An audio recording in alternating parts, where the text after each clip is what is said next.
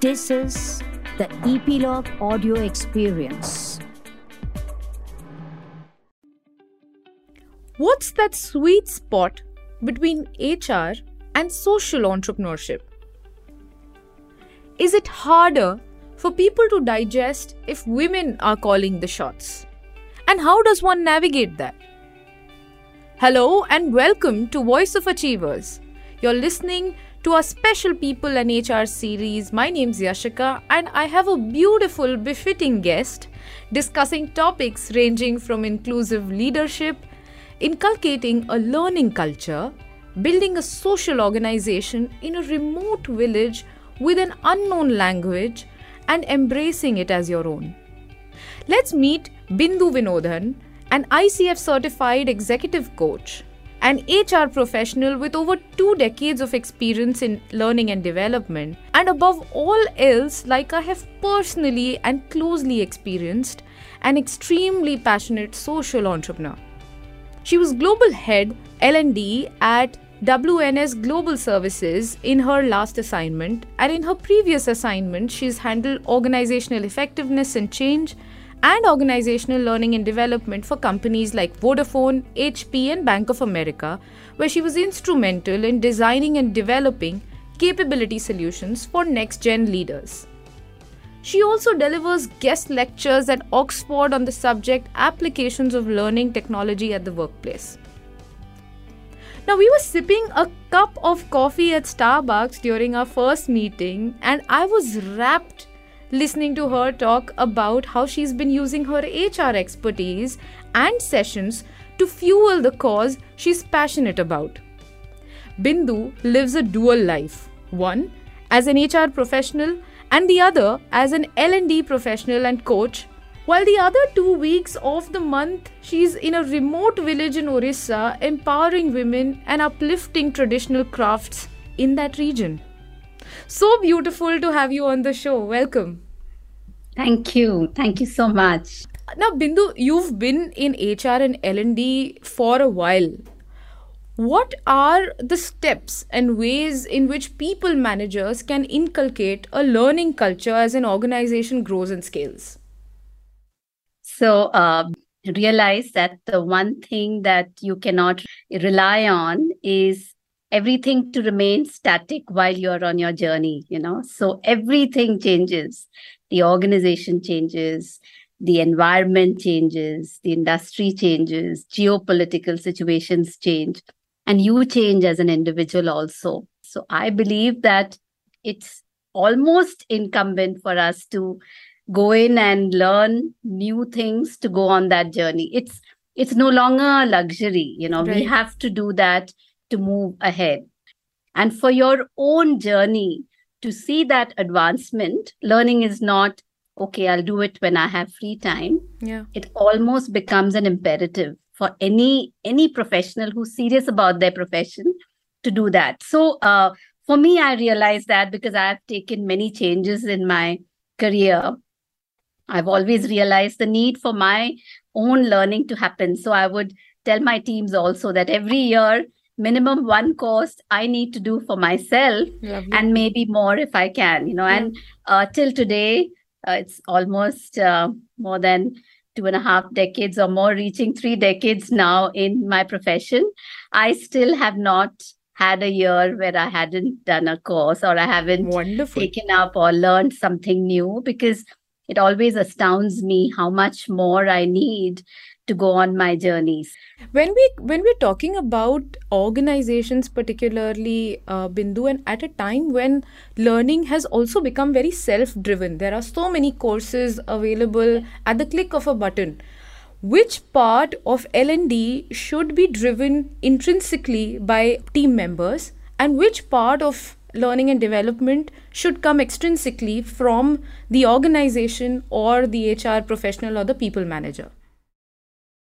For many years, we were dragging people by, kicking and screaming people into training rooms. Yeah. And, many of them came in because it was a good respite from all of their daily work. And many of them came in to learn too. But it was driven by the organization. For a long time, it was the mandate, right? And in HR also, we measured ourselves like that. How many training hours, how many modules? Do you have a module for every level in the organization? All of that. So traditionally, that's how organizations have worked, to say that the pressure is on the L&D team to develop everybody in the organization. What I have learned, not just from being in HR, but also now in the next phase of my journey, I have realized that HR or L&D can play a beautiful catalyst role. And that role is to awaken or ignite the fire within and help people see the inner game. Yeah. The inner game, I mean, is that there's so many questions in life that at every stage we face. And these are beautiful stages where, by providing a very nice environment where people can explore these questions, where people can understand who I am, what am I here for? There's a big words called purpose and all that. I'm not going to use that. Just simple. There are more than 7.9 or so billion people on this planet, much more than that. Yet, not one DNA is similar to the other. Yeah. Which means each one of us was created so beautifully unique. Mm-hmm. Yeah. But we still want to be somebody else, right? I mean, there must be a reason that we were designed and created to be unique. There is no one like us on this planet. And I always think there must be a reason, right? Why we've been sent here. And so exploring that and finding what we are here for and what we can do better than anybody else in the world. What are our strengths? And in fact, many a time, I call strengths as gifts, just to know the gifts that we have been born with, that we can do. It comes to us so easy. What are those? Yeah.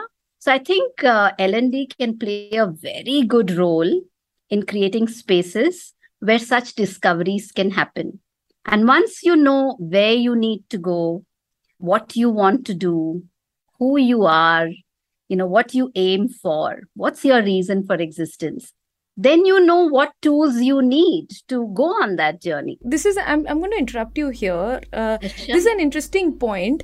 And when you are talking about doing this self-exploration, is there a certain manner in which you suggest this may be done by individuals in terms of maybe journaling this down or writing this down, or a certain way in which this can be accelerated? I always feel that it's more magical when it happens with a group, and it's more, the energy of the group kind of serves as a catalyst. Lovely. The energy of the facilitator serves as a catalyst. I've been facilitating over many years, and I feel one thing that I need to constantly work on is being able to create that space and be that catalyst that allows for miracles to happen, right? Lovely. Discoveries to happen. Yeah. And so I feel that L&D role is that. Of course, whatever is said in L&D, it is not that it's a secret. It is, you read so many books on how do I discover my purpose? What are the 10 questions I should answer? All of that. L&D has an opportunity to create that space, to be the catalyst, to accelerate it. Everybody on their own, they can go on an incremental journey. That's easy. Yeah. But to go on that exponential journey where everything gets multiplied, that's where I feel HR and L&D can play a role. They can be those transformational catalysts that allow people to resonate. So I feel that that's the role HR and L&D needs to play. Of course, when you do this in the beginning, when you tackle the inner game in the beginning, and people know what they need, then you facilitate the other stuff. Yeah. Then they say, okay, I really need to know how to tell great stories. I really need to know how to negotiate. I really need to understand this better. So when you awaken that, a lot of these things come from them, and then the journey becomes easier, and so you do that part of the functional and technical skills. But I think this part, the first part, is hugely ignored. Yeah. Because it's just like all of you need this skill. You need to come to class at this time to this time. These are the 10 courses that you need to do. Yeah. That in this day and age, I feel steer away from there. I think it's that difference between, just like how we have a customized platter versus a platter served for all.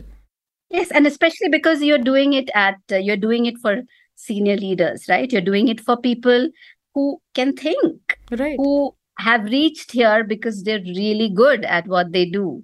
Yeah. And then don't take away the agency from them and say that I'm going to tell you what you need. Yeah. And make people part of the learning process.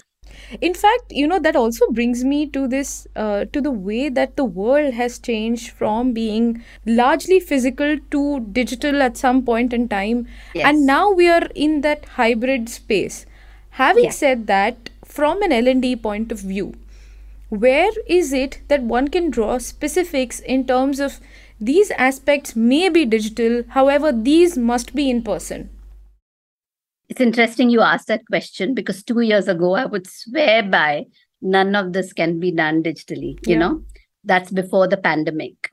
And over the pandemic, I've realized that you can create these spaces even virtually.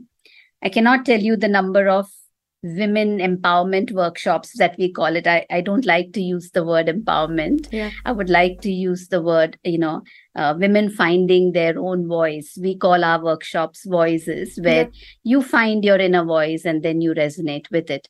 So whilst we were doing that, these would be typically, workshop and, people breaking down because of the intensity of the workshop and sharing. And so everybody said, and even I thought, that this can never be done. And I said, only technical can go online and anything behavioral cannot. And was I wrong? Yeah. I was so wrong, because you can give the same energy. Even in you can even absolutely. Of course, you'll have to change a lot of the ways that you're doing it. You cannot have long hours. It's shorter. You still have to keep the intensity. You have to make sure that training is at 3 levels. Right. Training is at the cognitive or the mental level, the brain level, as we say. Training is at the heart and emotion level. And training is at the body level, which is somatic. So unless it is all 3 are present, only then would you have a very impactful digital session. So I feel that it is possible, and some of my most intense ones over the last 2 years have been online. Yeah, of course, the energy is far easier doing it in person, but the most intense workshops also I have tried in the digital format, and it's worked beautifully. I love when you brought about that aspect of you driving sessions wherein you said we call them voices for women. And in fact, you yourself have driven multiple inclusive policies. How can people managers bring inclusive policies into their HR structure? By working on themselves. Yeah. So you cannot be inclusive unless you are very clear about some of your own blocks. Yeah? Unless you clear your own blocks. Yeah. So when we feel something but are saying something else, it doesn't work, So especially organizations who are doing inclusion and diversity and all of these need to know that the first step is to work again on the inner game and to let people know and be aware of. And it's not right or wrong. We all grow up in a certain way. We have life experiences. And therefore, we may have blocks that we are not aware of. Right. We may have lenses of looking at the world, which for us is the world, because it's our lens, we're not even aware. So the ability to understand, oh, this is a lens, this is my lens, oh, there are other lenses. All of that is important to know. I usually see a lot of diversity programs where it is all on, you should be doing this and this is not allowed and that's allowed, but seldom on, let me show you what the lens is that you're looking at the world. And let me also take you through other lenses that people use to see the world. It's not about changing our own lens. It's just about being aware how we are seeing certain things. And it is up to us to decide, okay, maybe that's not the only lens that is there, and there are other lenses. And what's the benefit of being aware that there are so many lenses? So I know that the person in front of me Is may open or to may not be perspective. wearing my same lens, So I feel that policies is really at the last stage. And then you say, in spite of knowing about this lens, if you need some crutches or structures initially, and you need to, do some things, then this is also the support that you have. So we need to know what would happen, and what at this workplace, what is allowed, what is not, and what is the code of conduct here. But I think that if you want to make it a cultural thing, and before you get to policies, we need to be aware of what's going on in the organization and what's the thought process. Because you talk about awareness, Bindu, and if I'm reading this correctly, and because we are looking at a constant evolution of the people manager themselves as well, in Yes. terms of reviewing what they feel is their lens, and Yes. embracing new perspectives. And perhaps there should also be an inner view of them reviewing what they feel on Yeah. a constant basis as well. Yes, yes, and especially senior leadership. Yeah, I had meetings where senior leadership called me and said, "Okay, we'd love to go ahead with a DNI agenda, and these are the places where we can fit women." I said, "Oh, we've started it off." That very line Yeah. shows what kind of, so these are the places where women can fit, Ouch. I mean, yeah, that's a beautiful lens. I mean, not right or wrong, but Yeah. that's their lens. So we try to understand where that lens is coming from, and what about all the other departments that are there, and then you explore the questions. But, so the intention is always right. Organizations, when they say DNI, they're always great intentions, but they don't know where. Sometimes many people are not aware of where leadership is coming from. Therefore, especially for senior leadership, I would say, it's a good thing to examine the lens of the top team. It's a very good exercise to do, to examine culture, lens, background, context.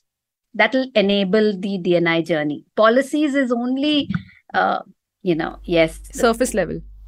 Yes. In fact, I love the lens that you give this, and I've noticed this in the previous conversations that we've had also, that there is no judgment in terms of a particular lens that maybe these senior leaders may have, in terms of this is where they fit in. Maybe that's the lens that they have, and we are also embracing that. Yes, absolutely. And for the right reasons. So once I was talking to a very senior leader from manufacturing unit, and they made, if I tell the name of what they make, you will know the name of the organization. But it's a part of it's an automobile part, right? And of course, when they have got to go and do something there, so the when I asked why not that role, and they said because there are no toilets there. Yeah, and so then my question was, okay, so men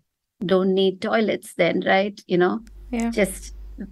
it's the same thing. I mean, when we examine this, we realize that is it not unfair to men to be in a place where there are no toilets? I mean, is that the issue? The issue becomes that if we provide toilets, then can both men and women work there?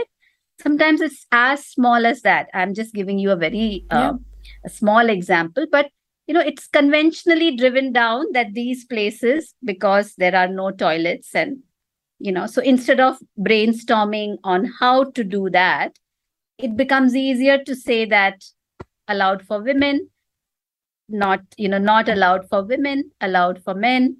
So sometimes it's being traditional. You don't even know you're repeating it. 10 years ago, somebody in the team said that, and then it's got now passed on. I remember when I was once working for a telecom organization, and we were choosing a network head for a particular location. Somebody just joked in the room and said, "Oh, but if our network head is a woman, she can't climb towers, right? I mean, how will we have that?"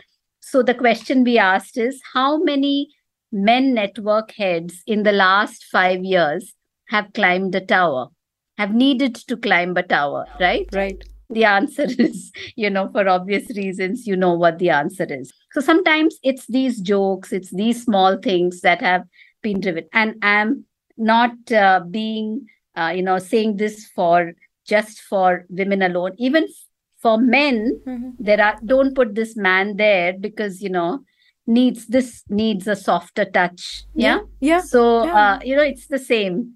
Yeah. And these are the lenses, not right or wrong. Intention is very, very good. Right. Yeah.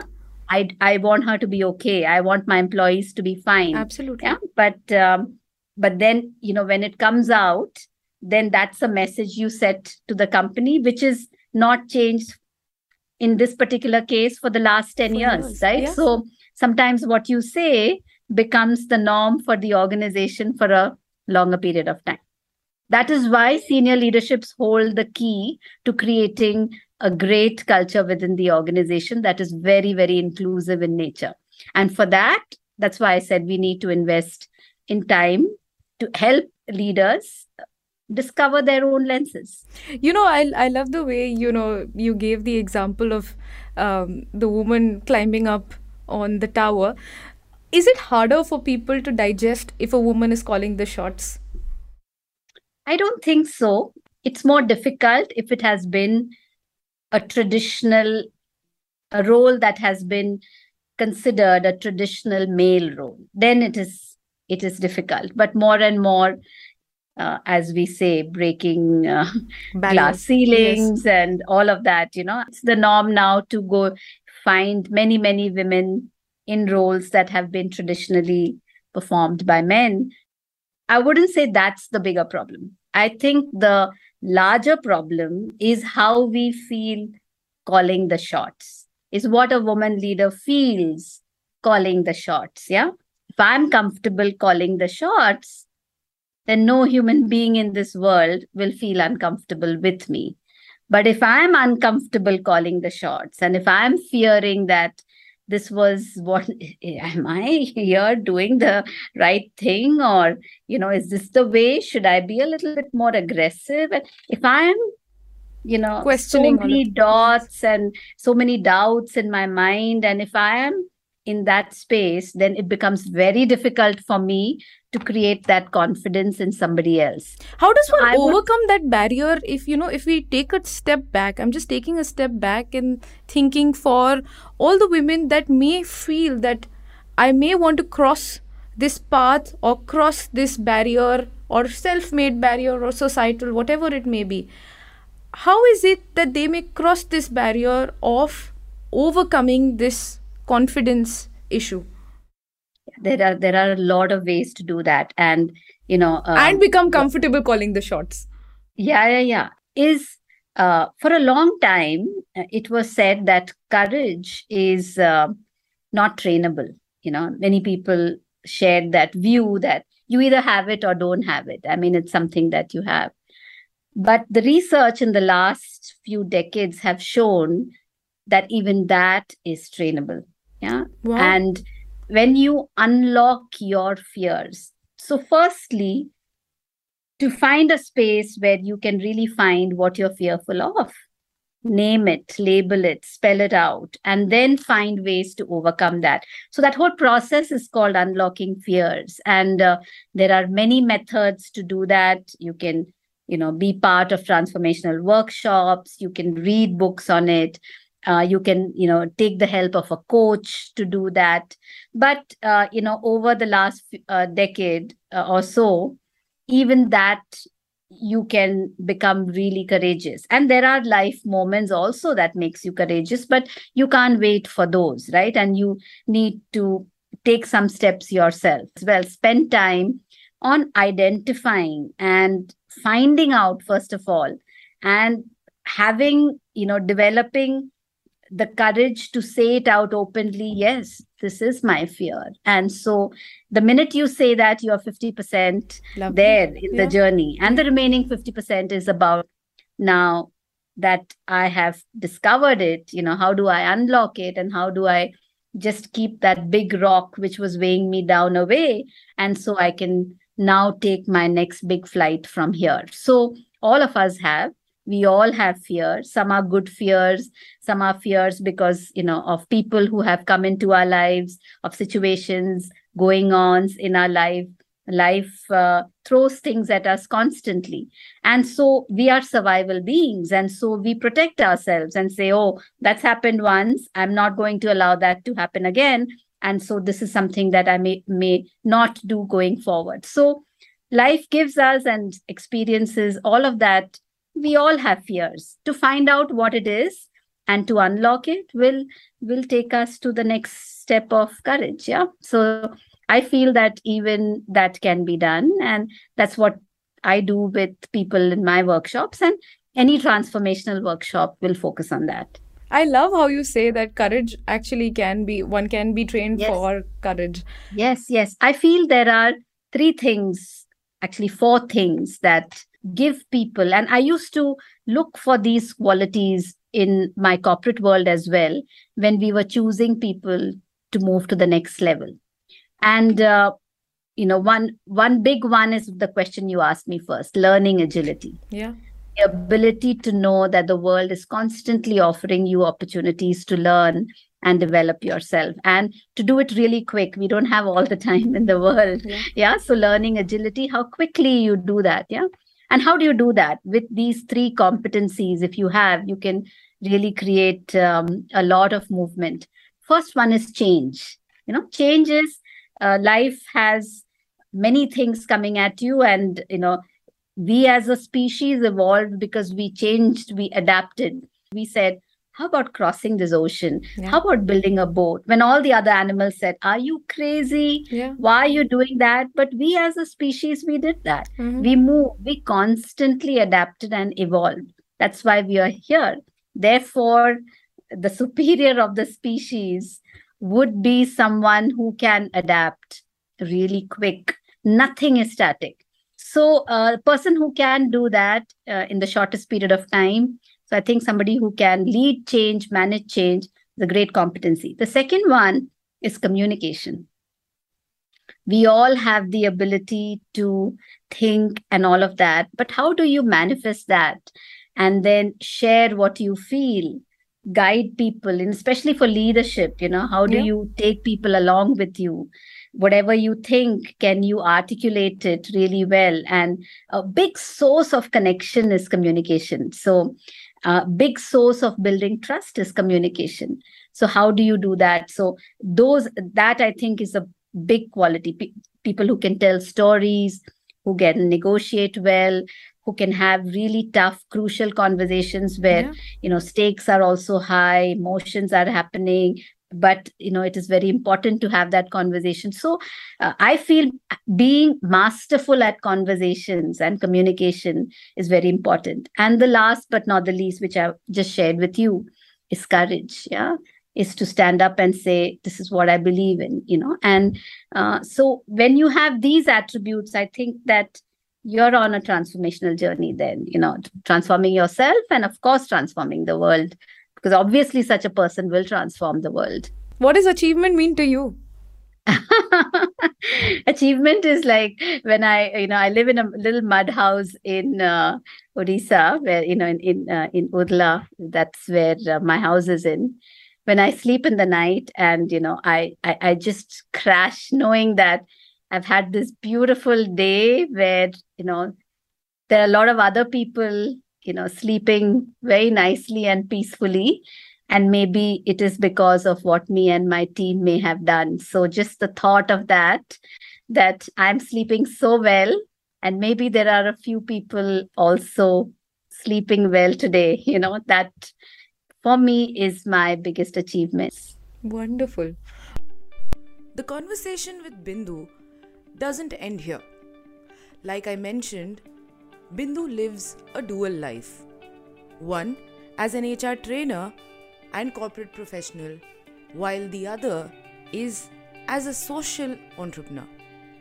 Stay tuned for part 2 of this conversation, where we marry social entrepreneurship with HR and people management and beautifully sketch what we can do and what Bindu has done to marry her skills of people management and learning and development with her passion for social entrepreneurship. You're listening to Voice of Achievers with me, Yashika. Keep listening on any streaming platform that you prefer, exclusively via Epilogue Media.